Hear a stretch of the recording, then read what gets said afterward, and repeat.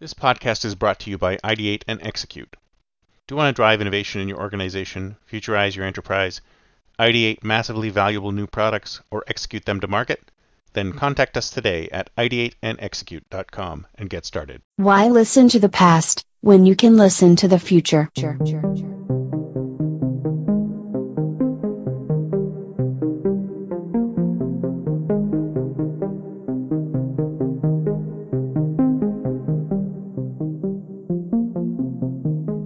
Welcome to the Think Future podcast, broadcasting from deep in the heart of Silicon Valley, California.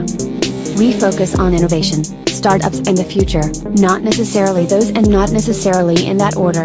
Here's your host.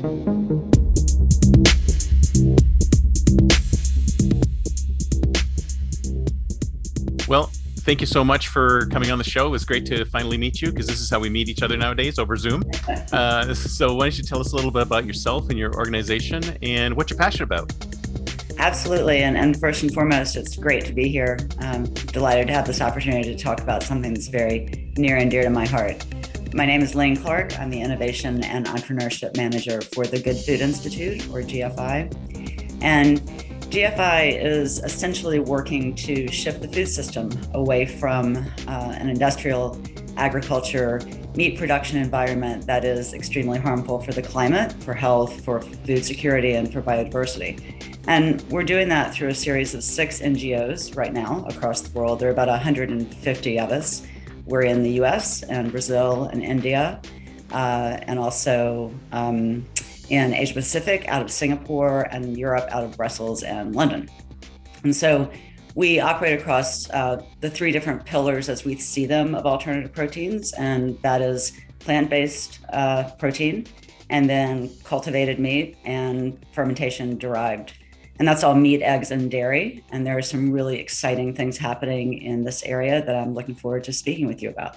Huge task to undertake. How do you even go about starting to do something like this?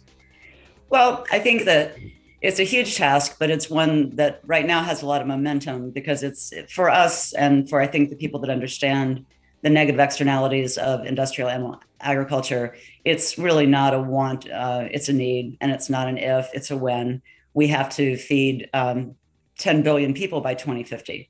And we're not going to be able to do that with our current food system. So we have to look at alternatives. And what we've learned over the years is that people really want meat. And it doesn't really matter how much they understand about the process and how harmful it might be on many levels.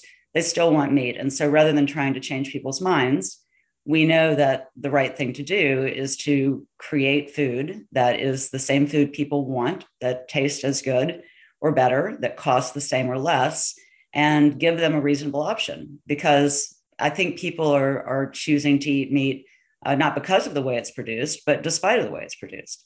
And so this is really an exciting precipice to be on for us. And yes, it's a little bit daunting, but so are a lot of other fields. We see this as essential as renewable energy. I think that we've seen parallels to this in the past. And look, this is a 12,000-year-old process that we're still relying on. It's time for change. And the good news is that we're not out here in a solo position doing this and screaming into the wind. We've got a lot of people and companies behind us, and even the major meat and food companies are leaning into this quite dramatically. And so we feel like we are making inroads, and we're very optimistic. Well, it seems to me that the things that you mentioned, some of them are a little diametrically opposed, right? I mean, you've got plant-based on one side, and you've got meat culturing on the other side. And I mean, isn't GMO part of what you're doing as well? So some of it's GMO, some of it isn't GMO. I mean, how do you keep these aligned? Well, I don't think it's about being diametrically opposed. I think it's about giving people choices. So let's say I'm somebody who, for whatever reason, I just really want to eat meat, real meat from animals. Well, I'm going to have that option without the negative externalities when we have cultivated meat, which I'm happy to talk a little bit more about how that's produced in a minute because it's pretty fascinating. But that's going to mean I'm eating the exact same thing that I was eating before. But for instance, I don't have the risk of the antibiotic usage that is so prevalent among industrial animal agriculture. So that's a better choice for me. It's a healthier choice for me, but I'm still getting to eat meat that has all the same sensory properties of the meat I'm used to. Now, somebody else might say, I don't really need to eat meat. I want to eat something plant-based, but I don't want it to taste like the veggie burgers of yore. I want it to taste like a real burger. And so I think all of us has probably had the misfortune of some of the 1.0 plant-based options. And look, they weren't so great. They were essentially very poor substitutes. And now we're looking at biomimicking meat, even with plant-based meat. So even plant-based companies now have realized, hey, we can hire tissue engineers and we can hire meat scientists for plant-based food to try to get really close, approximate that meat experience. And, it was really people like Ethan Brown of Beyond and Pat Brown of Impossible who kind of realized, oh, wait a minute, we're going to have to get very close to this product in order to be able to shift people's opinions. And look, consumers are very funny. They'll say that they are not going to eat meat. We see that every year. We see these reports about how meat consumption is declining. Well, it's just simply not true. Every single year, meat consumption is going up. We're at record high levels, despite the fact that most people know there's a problem. But we believe strongly that it's not because they want to eat meat produced the way it's being produced. They just really want that same experience they've been having. So we're going to try to give it to them.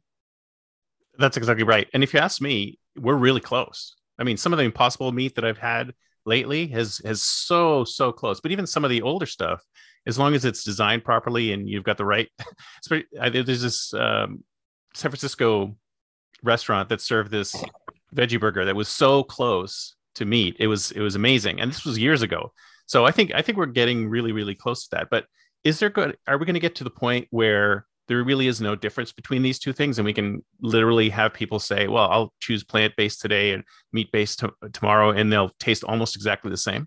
Yeah, I think that's absolutely coming and faster than we think. I also think that we're going to see some very interesting opportunities in hybridization. So you may have something that combines cultivated meat with plant-based meat.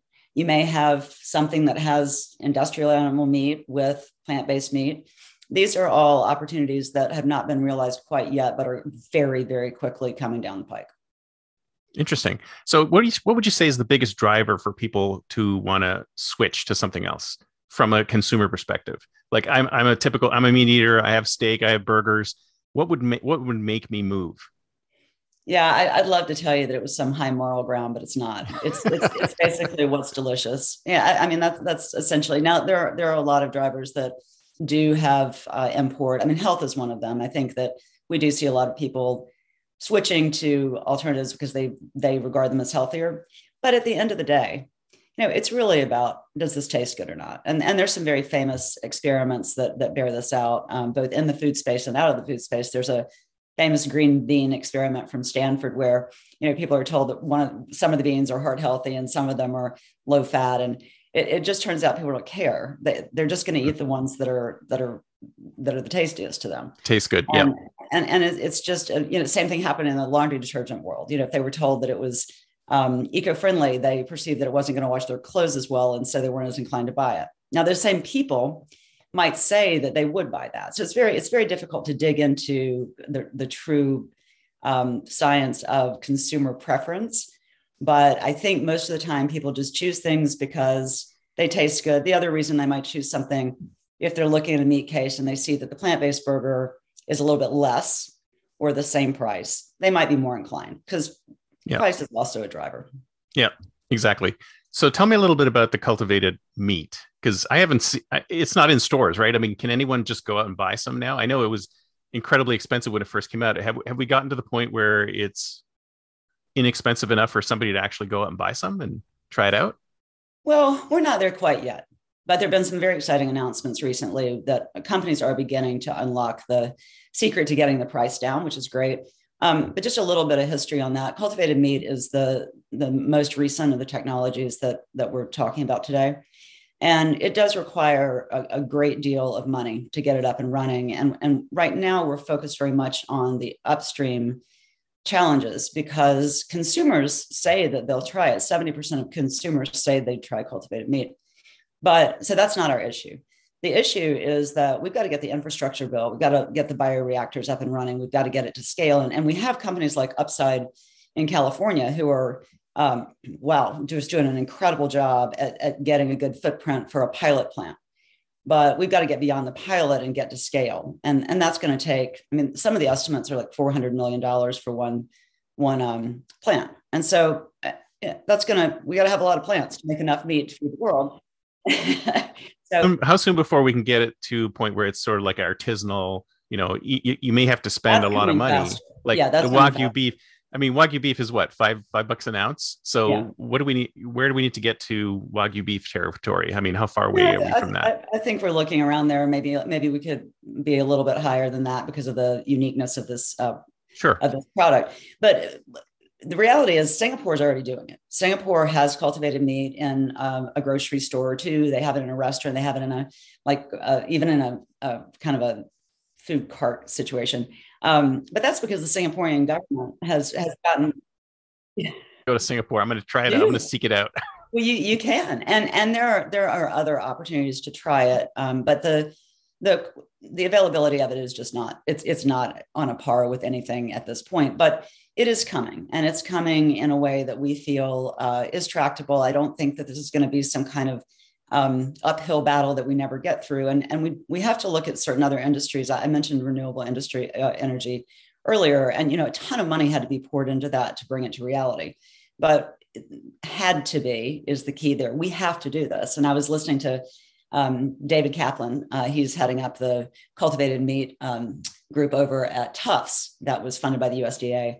And he was saying, look, this is just, we got to do it. It's just there isn't an if, we have to do this. And I think that's kind of where we are. It's such amazing technology. We at GFI are agnostic. And if we didn't believe in this science, we wouldn't be out there promoting it. It doesn't benefit us to promote something that we can't bring to fruition. So we took a very close look at this technology, and our scientists determined, this is not science fiction. This is science. We can bring this to the market or help companies bring it to the market. And so we remain super excited. And we're seeing a lot of governments get a little bit more behind it. Even in the US, the USDA and the FDA are trying to create the framework for create the regulatory framework around it so that we can clear the path for the US. Canada is, they're really doing a lot with alternative proteins. I'm very impressed with Canada. Israel and Singapore, I've mentioned already, they're just, they're leaps and bounds ahead of everybody. And one of the reasons for that, look, Israel is a very small country. And so in order to meet their goals, they need to be self-sustaining and they need to have food security. And so that's sort of their emphasis. And it's kind of the same with Singapore. But you see those countries really demonstrating how fast you can bring something to bear. And this has been just very short number of years. We're not talking about decades. Interesting. So it sounds like we're going from what we're doing now to a more sustainable future. Have we ever gone the other way and looked at what's the minimum dietary requirements that a human being needs and creating some type of food that would fit into that category? It just reminds me of a science fiction story I read once where there were vending machines that had these bars that were completely tuned to give everyone full dietary requirements for everything they needed. I mean, are we looking at it from that direction as well, or just in changing what we're doing now? I'm not. That sounds fascinating. I can't say a lot about that, I'm afraid.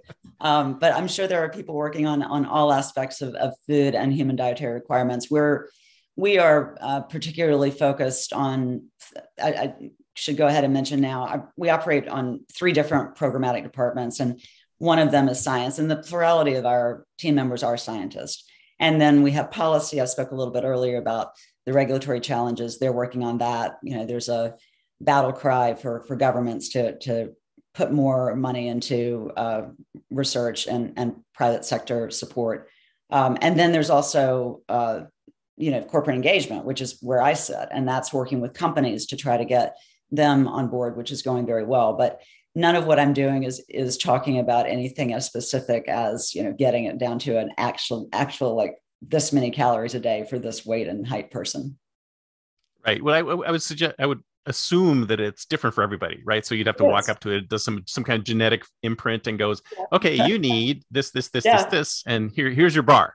Right. Exactly. So we're not looking at it because I was thinking from a housing perspective, you're like, okay, well, how much space does a human being need to live in? Right. So we could actually come up with a minimum viable housing unit. But there's no work on what's a minimum viable amount of food that somebody needs to eat per day? Not at GFI at this point, but I can tell you that I work with a lot of people who are sci-fi buffs and who could probably talk about that ad nauseum. And I think that there probably are advances that are going to come as a thought experiment. I think it's fascinating. And who knows, when we're thinking about, when we're future casting, there may be a point at which we know when we sit down to a table at a restaurant, we know exactly what portion we're supposed to have. And that's how much cultivated meat gets brought to us. Who knows? Yeah. Well, I think you've got a tough task because food is so integral to our lives, right? And it's the experience of eating it, the social piece of it, going in there and messing around with it. This is why you're getting, oh yeah, I'll definitely try that. And then when it comes right down to it, it's like, no. So, Yeah. And we learned, we've one of our learnings over the years that we've been in existence is that we might have underestimated the cultural importance of food in certain countries. The US is relatively new and food is important here, but when you go places like Europe, food is deeply ingrained in the cultures there. And so, yes, it's more than just getting people to think, oh, this is more pragmatic. This makes sense. This is delicious. This is, at price parity. Even getting to those things, somehow we have to get people to feel motivated, even if they have a real cultural draw to what they're eating. Right. That Thanksgiving turkey's got to look and smell and taste just like That's a turkey. Right. Exactly. And be carvable, right? It's like, what am I going to do with my carving knife? I can't carve this thing. No, but it's true. All the ritualistic things around meat. Yeah, they have to be replicated. And that, as we spoke earlier, that's a really good example of that's your cultivated meat customer, whereas the plant-based meat customer may not need all of that. So if we do a lot more cultivated meat and we would sort of reduce the number of actual animals that we need, I mean, how is that going to affect the planet? Do we know? Yeah, we know. It's pretty amazing. And this is when I wish that our fearless leader, Bruce Friedrich, was sitting here and not me, because he is just an absolute, like he could just nail this one. I will do the best I can with it in telling you that at this point, we think meat production is going to be about 70 to 100% greater by 2050. And that's mostly in developing countries, which is not a good. If we stay on our current trajectory. Yeah. And so what we're looking at, if that happens, is deforestation. We're looking at a lack of biodiversity. We're looking at huge hits to the climate, and just we're not going to hit the Paris Accord requirements. We can't if we continue with current meat production. So in a nutshell, we're going to blow past all of those goals. And the other thing that could happen, and this one is very scary, is that antibiotic resistance is a real threat to all of us. And so much so that in some parts of the world, like in the UK, they've stated essentially that it's a bigger threat than climate change. And I think that is possible because right now, let's say 1.5 million people are dying from antibiotic resistance. And in about 10 years, or so, we could see like 10 million people dying from it. So we have to be very cognizant that zoonotic disease, antibiotic resistant, the next pandemic is another factor that could happen if we don't go down this path. Because look, coronavirus was horrible. It sent 150 million people into extreme poverty, and it was lethal and fatal for so many people. It was devastating. But the truth is, it was pretty mild as pandemics go. It could have been a lot worse. It wasn't as transmissible as it could have been. And so we've got to get away from these situations where we are just priming the pump for another pandemic. And you look at, for instance, just in the case of chickens. So the way we produce chickens, it's basically from 3 strains of birds. It's not like there's a whole bunch of diversity genetically. So we're essentially throwing a bunch of genetic clones into a shed, 50,000 chickens in a shed, 200,000 chickens in a shed. And that is a breeding ground for disease. And so it's a ticking time bomb. Why would we do that if we have an answer? Why would we put ourselves at risk if we don't need to do that? And just in general, why would we do something that's so inefficient to produce the thing we love? And we can do something efficient to produce it. Mm-hmm. Well, it seems like has it not gotten to this point because people feel that is it just the profitability? I mean, what makes it the way it is? Why is it the way it is? Is it because there's no regulations in that space, or is it because they found that this is the most efficient or productive way of generating the meat? The current food system is based, as I mentioned, on 12,000 years of thinking this is the way we are able to eat meat. And that involves killing animals. And as we've gotten larger as a population, it's involved killing animals en masse. And we just haven't been thinking about other ways to do it. And I think that I would liken it to the way that we used to consume fuel. You know, we weren't thinking about this is problematic and we're going to have an answer for this. Right. And right now, you know, we're trying to transition to electric vehicles, and it's going to take a little while. Why are so many people that could afford an electric vehicle still driving a gas powered vehicle? Mm-hmm. Well, Mm-hmm. it's habit. It's habit. It's also the sensory experience, like we were saying before. It's like this is what they experience. I'd much rather have like an ICE engine underneath me than a smooth electric vehicle. Right. So it's cultural. And that's why recreating the meat experience is so important. And some of the things that go into that they get really complex. Like when you talk about biomimicking fat, for example, fat is super important to that organoleptic experience. And so if you want to taste, smell, hear, even the sizzle, fat is really critical to that. But absolutely. I read once that apparently they didn't have fat in the original meat. I thought that's like the first thing I would think of is that it needs fat. Right. Well, and the good news is that we are seeing so many breakthroughs, really interesting breakthroughs in the production of alternative protein fat. And not just one answer, but multiple platforms that are saying, hey, this will work and this might work. And then we'll go see which one of those works best. And then I think you'll start seeing more people saying, hey, this is pretty good. This is close approximation. And we'll see less resistance. But people want what they want and they don't want to change. And that's okay. We're all human. I'm guilty of the same things, I'm sure. But that's just the way the human beings are. So why are we doing it the same way? Because it's always been done that way.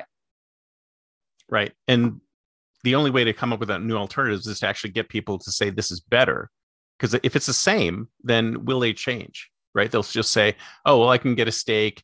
If this is not better than steak, then right. Are we looking at that as well? I mean, improving upon? Well, so this is where it gets interesting. So our theory of change is not that we need to convince the individual person to make a new choice. Our theory is more that we create something that the market embraces at scale, that the biggest food and meat companies embrace at scale. And then the consumer follows when the options are there. And so I think that yes, taste, yes, price, yes, accessibility, all of those things have to come together. That's the magic formula. But behind the scenes, we've got to get scale. We have to make this not niche. And then when it's not niche, you see more people adopting it. So back to the example of electrification of vehicles, if you go on the car lot and everything except 3 cars is an electric option, you're more likely to buy the electric option. So we want the market to fully embrace this. And the good news is they are. Like the 5 largest meat companies. So, you know, you have the JBSs, the Cargills, the Smithfields, the BRFs, and Tysons.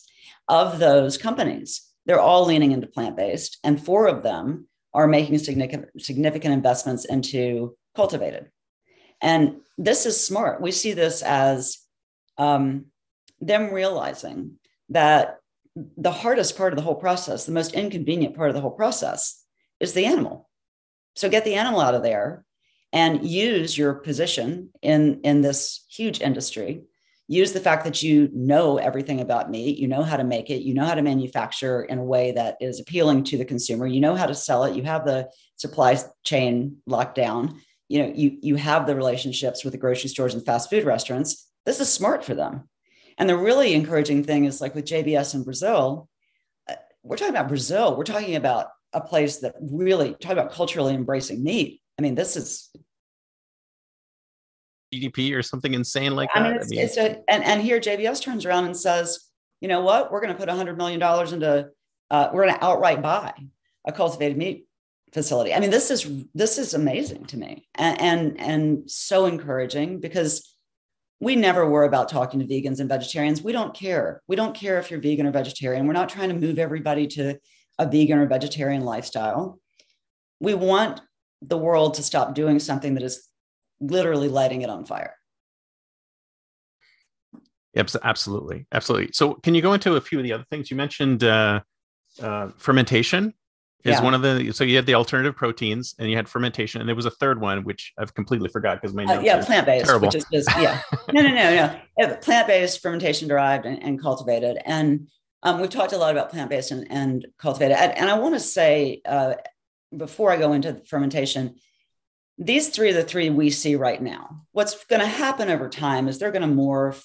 I talked about hybridization. We're going to see some of these things kind of change over time. Also, I don't know what the consumer nomenclature will be for these. I'm about to tell you a few of our phrases we use right now, but those are probably going to change. So right now, fermentation is broken into traditional and precision fermentation and biomass fermentation. And all of these essentially are using single cell fungi, bacteria, mycelium, and other microbes as a bioproduction platform to kind of produce high value functional ingredients. So those might be fats or proteins. It's really enabling technology that can cross platforms. So the product of fermentation may end up helping a plant-based product to have a better fat component. It may end up helping cultivated meat with marbling or something. It may help with taste. And there are all kinds of really interesting ingredients that are being introduced through fermentation. And fermentation is really an ancient practice that is being retooled a little bit to use in food. But we've been using fermentation forever. I mean, you think about things like, oh yeah, I mean, but it sounds like a miracle that this thing can create so much. It's kind of a miracle. These little cell factories are miracles, and so are the scientists that are working on them. I have to say, like this is a really exciting time in the world, and it certainly bodes very positively for getting faster to where we need to be. Because in some of these situations, like with the biomass fermentation, you're talking about growth that can be on the level of, tripling, quadrupling in a number of hours. I mean, it's pretty fast to get scale. So that's pretty cool. And then precision fermentation, we're just seeing some of the real impact in the dairy area. And that's pretty exciting. There's a company called Perfect Day. They have Brave Robot ice cream. I don't know if you've tried it, but it's good. I love the sound of that. Where's it available? I want to get some of that robot ice cream. I'd have to look at. Is a robot scooping it, or is a robot actually creating it? Right.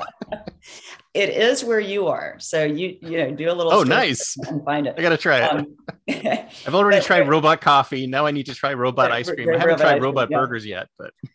But it's this is essentially using precision fermentation in the whey ingredient. So we're just seeing a lot of promise, and then there's also the traditional, which is sauerkraut, kimchi, beer, and then the biomass that I mentioned earlier. And I hope I haven't misspoken in the last 5 minutes because I'm even confusing me now. Fermentation is a little bit complex. The biomass fermentation is more when you would look at like corn, the company QUORN, which most of us have had experience with. And so we've seen a lot of fermentation to create minced products. And so that's burgers or sausage or chicken nuggets, but we haven't seen a lot of fermentation yet to create the whole cuts that many of us are sort of looking at as the Holy Grail. So I think you're gonna see that come into play very soon. We have a lot of companies, emerging in this. I think, forget it last count, but it's 70 or something companies working on. Wow, I want to eat that steak. Can you send me a list? Well, actually, you can check out our fermentation state of the industry report because it does list a lot of the companies that are working on this, nice. And you can have a very enjoyable trip down the rabbit hole of just Googling each one of them. And I'll totally share that, and I'm definitely going to go down. I want to try this stuff. I mean, it's funny how many people out there are like, oh, I'm not interested. But this is probably. I mean, it's probably even better than than the stuff I we're got to eating tell now. you, like I was at a conference last week, and I had an opportunity to try some things I hadn't tried yet. Man, they were really good. Like Yeah. not just like, oh, that's pretty good. They were really good. Now, cultivated meat. I was listening to another podcast, and somebody was talking about trying cultivated meat, and the podcaster asked, "Well, yeah, how did you like it?" And he was like, "Well, I mean, I'd like to say it was earth shattering, but it was chicken. It tasted exactly like chicken, but it was chicken." So it's a success. It tasted Right. exactly like chicken. Right. Exactly. But so But you see, yeah, here's the thing where we can make it taste even better. Like if somebody's taste buds are like, oh, they like slightly more fat in their meat, you can right. say, let's dial up the fat a little bit, or let's That's dial exactly down, right. dial this up and down. And you can eventually get to the point where you have customized meat. Or like, oh, I like my Well, burgers to be fattier. So boom, there you go. there are all kinds of parameters Incredible. that you can tune with this Yeah. technology, and It's like buying a coffee from Starbucks. Here, yeah, here's my exactly. order. Maybe there'll be a meat bar, and you go up there and say, "I want Meat bar. Yeah. So I'd like to take 1 minute just to talk a little bit about you. You mentioned GMO earlier, and I just got to say, It's like the boogeyman. I mean, everyone says, "Oh, GMO is so bad," demonizing science. Like I hate demonizing science. It's just so ridiculous. I've lately seen more and more posts about, oh God, this bioengineered food label. Oh my God. We've been relying on things like fermentation forever. I mean, something like 90% of the cheese contains some level of fermentation because of the rennet. We've got situations where every diabetic has been taking insulin for you. That's precision fermentation. I mean, this is not new technology. This is a new way to use an ancient technology. But we've got to stop demonizing science. We've got to stop talking about non-GMO being the holy grail. It's not. We've got to get smart. People, we got to get smart. Yeah. No, I'm with you. Science is not the bad guy here. Mm-hmm. It never is. It usually never is. No, I won't say never, but usually not. So, what was the other thing? So fermentation, like you said, was there a third? So we talk about plant-based a little bit. So what can you tell me about anything new in the plant-based space? Yeah, I'm not going to be able to talk to it at great length because it's so nascent, but there's something called plant molecular farming. Mm-hmm. And plant molecular farming is essentially getting plants to express different proteins. And I'm sure I'm going to hear about this one because I think I probably just botched that. So don't bank on like that being absolutely 100%. But I can just tell you that PMF is coming down the road. Another interesting one is 3D printing of meat. So I'm waiting for that. That's the Star Trek replicator thing, right? That's right. Yeah, that's exactly what that is. Yeah. And that that's here. That's being done. One thing, it was really interesting. I went last same conference. Can you actually 3D print a steak, or is it still? Oh wow! Yeah. No, you can 3D print meat right now. It's very cool. What's it taste like though? Well, it's from what I understand, it's good. But it's just the scale issue with that. Like, is that going to be the answer for scale? Yeah, probably not. It'll probably stay fairly niche, but it's cool to have it. It's great technology. I can see a high-end restaurant now where, it's just like a meat robot we're talking about. For sure. Well, and just the creativity that it would impart for chefs, if they wanted to put their own stamp on their steak, literally. Yeah. But then there's you also can't get this meat anywhere else. It's customized. The chefs right. could have. I love it. The draw. And then this is a little bit out there, but not really. It's just very interesting. Went to a company in New York, Helena, and they're making human breast milk alternative protein. Interesting. So, that's an interesting one too, and that makes a lot of sense when you think about what just happened with the formula shortage. I mean that's kind of a cool thing that we could maybe have as an alternative. What's funny is that immediately I thought that was really cool. And I'm sure hundreds of people out there are going, oh my God, that's awful. That's the worst. Technology and science is your friend. I know. You could use it for good.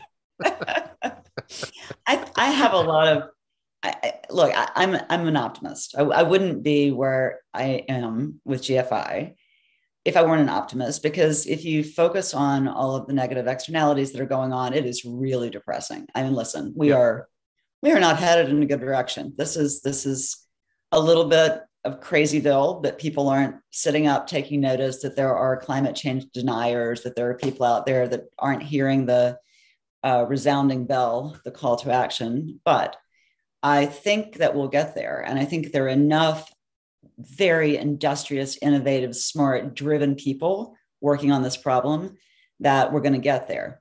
And here's the other thing that's very encouraging. The investors are lining up. Mm-hmm. So we have a lot of interest in putting serious money into the space. And without that, we all know nothing happens. So I'm happy to say we've got a very robust investor community that is not made up just of specialists, but there are generalists out there who are taking note and saying, hey, this looks like a good opportunity. And when you get into some of the infrastructure needs, we're going to need those investors, and they're going to need to see great return for their dollar. And so, it's a little bit volatile economy right now. It feels a little bit like we're in a scary period.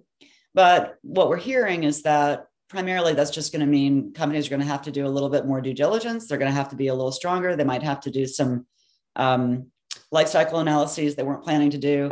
Who knows? But the strong, good, best players will still get funded. And we don't see this as meaning there'll be a slowdown in the pace of progress. That's good. So one more thing before we go into the future. Bugs. Are we eating bugs yet? Are we going to eat bugs? We're eating bugs now. Where's the alternative bug protein thing? Oh, I know. It's like, didn't they say somewhere that, the average human being eats X amount of bugs a year anyway, because they fall into food and stuff like that. So exactly. I'm assuming that there's a healthy market in the alternative bug protein space. Where's that going? I think there is, but I have to tell you, we are very intentionally not inclusive of insect protein. And right. The reason for a lot of people have issues with it. Well, the reason we're not, and this goes back to our basic premise, is that the majority of the insects being farmed are being put into feed for livestock. Right. And so if we spend a lot of time and effort promoting the feed and livestock or feed for livestock industry, then it takes us away from what we need to be focusing on that does not have to do with growing animals for food. So right. It's a little bit of a different angle than you would think. And listen, I support anybody who's trying to do something good for the climate and the environment. But it's sort of we've chosen very, very specific lanes to focus on and stay in, and insects just aren't one of them. Right. Well, that's good, because I think a lot of people are turned off by that concept. And if you think about it, there's so many other things you can do. You don't need to go down the insect path. No. Right, to find alternative proteins. It's not necessary. You don't. Right. So it's time to think like a future. Sorry, go ahead. Yeah, I wanted to mention one quick thing, and that is that even though we don't spend a lot of time on it at GFI, we certainly do work with some of the companies that do, and we're very happy about what's happening in the pet food industry. And I just want to add, there are some really interesting people doing alternative proteins in pet food. So that's a great turn of events. I don't know if my cat will like it though, so we'll see. Your cat will like cultivated meat someday. How's that? he likes fish. So, all right, it's time to think like a futurist. Year 2032, 10 years from now, where do you think we're going to be in 10 years? Where do you think we're actually going to crack the nut of having the majority of meat in the store being cultivated? 10 years. Let's say maybe we're seeing a little bit of galvanizing around estimates that fall more like 10 to 15% of the market. Mm-hmm. And I think that's probably optimistic in terms of where we need to be with the upstream challenges. The big linchpin here is going to be, what do countries like China do? Right. if a country like that decides to get behind this technology, we could see a increase that blows us away. Mm-hmm. What are the chances of that happening, though? Your guess is as good as mine on that one. I really don't know. And there are a lot of unknowns out there. So while we know that cultivated meat is coming, we can't say the percentage for sure, because we don't know what's going to happen with other governments. So when we get to the point where we actually have scale, I mean, how much money it'll be cheaper, won't it, to use cultivated meat than what we're doing today? We hope so. We certainly hope so. That is the goal. I don't know what year that's going to be, but that's what we're working towards. And that's where we think we need to be for it to make sense. And all I can say is these big meat companies and big food companies that are getting behind this must believe that's true. or they wouldn't Mhm. be getting behind it. Because if you think about everything that goes into actual current meat creation, all of that stuff just disappears, right? But That's I'm right. assuming you have to spend money on other things. But if you get to the point where you're 3D printing meat and you're creating the molecules that go into the meat, et cetera, that's got to be a less expensive process than everything that Right. needs to be done Well, to manage all these it's, animals. Chris, it's 9 calories into a chicken to get 1 calorie out. It's 40 calories Yeah. into a cow to get 1 calorie out. And then you've got to deal with all of the operating the farm and operating the slaughterhouse and all that. I mean, this Yeah. is a It's really immense. messy, fragile system. So Yep. yes, overall, we're going to get there for sure. I hope it's faster, and I hope we have the governmental backing, because in the end, the governments around the world have to get behind this to make it happen. It's going to be too expensive to just come out of the private sector. So is that going to have to be the tipping point? Is that we get the regulatory pieces or the government's pushing it as opposed to consumer demand, or like what Yeah, is there something that we need to happen for it to just sort of start going downhill? I think the regulatory challenges are critical. Without the clearance, the governmental clearance, then it's going to be very hard to get it into consumers' hands. So Mm-hmm. we definitely need the consumer demand, but more than that, I think we need the clearance so that we can get out there, get it on shelves, get people used to eating it. And that's true of any of these products. I mean, we want to work closely with these governments to make it a pleasant experience, where our policy team works very hard to make sure that this is smooth, and that the transition, the shift away from the current food system is one that's not painful, and that actually is in the end a very positive thing for all these governments, Mm-hmm. and for the big meat companies and the big food companies that adopt it. Hey, the world is moving towards sustainability. This is a great feather in your cap. Look at us. We were early. We saw this coming, and we got on board. Right. Excellent. So if I were thinking about going into the space as a startup, is there a specific area within the space that's sort of begging for more work, for more Yeah, innovation? yeah. So it's a great question. And I think that we're seeing some white spaces emerge right now that are not surprising given what we've been talking about. The infrastructure side really needs attention. The CPG end of things, I think we are rocking and rolling. We have a lot of people out there creating products, and you've seen it in. I'll give dairy as an example. I mean, so many different kinds of milk. And Mm-hmm. we've seen what happens when consumers have that choice. They start using different milks for different use cases and getting different favorites for their different times of day or whatever it is. And so, Yeah. there's plenty going on there. There's I always still need a good alternative milk for frothing. I can't find one yet. I mean, everything I've tried so far, it's like I have to go back to the old standby. It's like there's got to be keep some testing them. Keep hybrid testing milk or something like that. them. Keep with it. They're coming. Yeah, but I mean, I think that in terms of where the opportunity is, yes, we love CPG products. We want to see more of them. That's all great. But we need to lay the groundwork for how we're going to get to scale. So the So I boring stuff in the back personally, end, basically. I get super excited about startups that are like, hey, we have a solution for bioreactors, or we have a solution for a growth medium for cultivated meat. I mean, that's the kind of stuff that I feel like, or a novel ingredient that's even better because it tastes, or it imparts, more flavor or tastes more like fat. That's what Mm-hmm. gets me extremely excited. That is not to say that I don't love these companies who are coming out with products, because I get like stupidly excited when I have a new product to try in this category. Me too. I love that kind of stuff. Yeah, it's fun.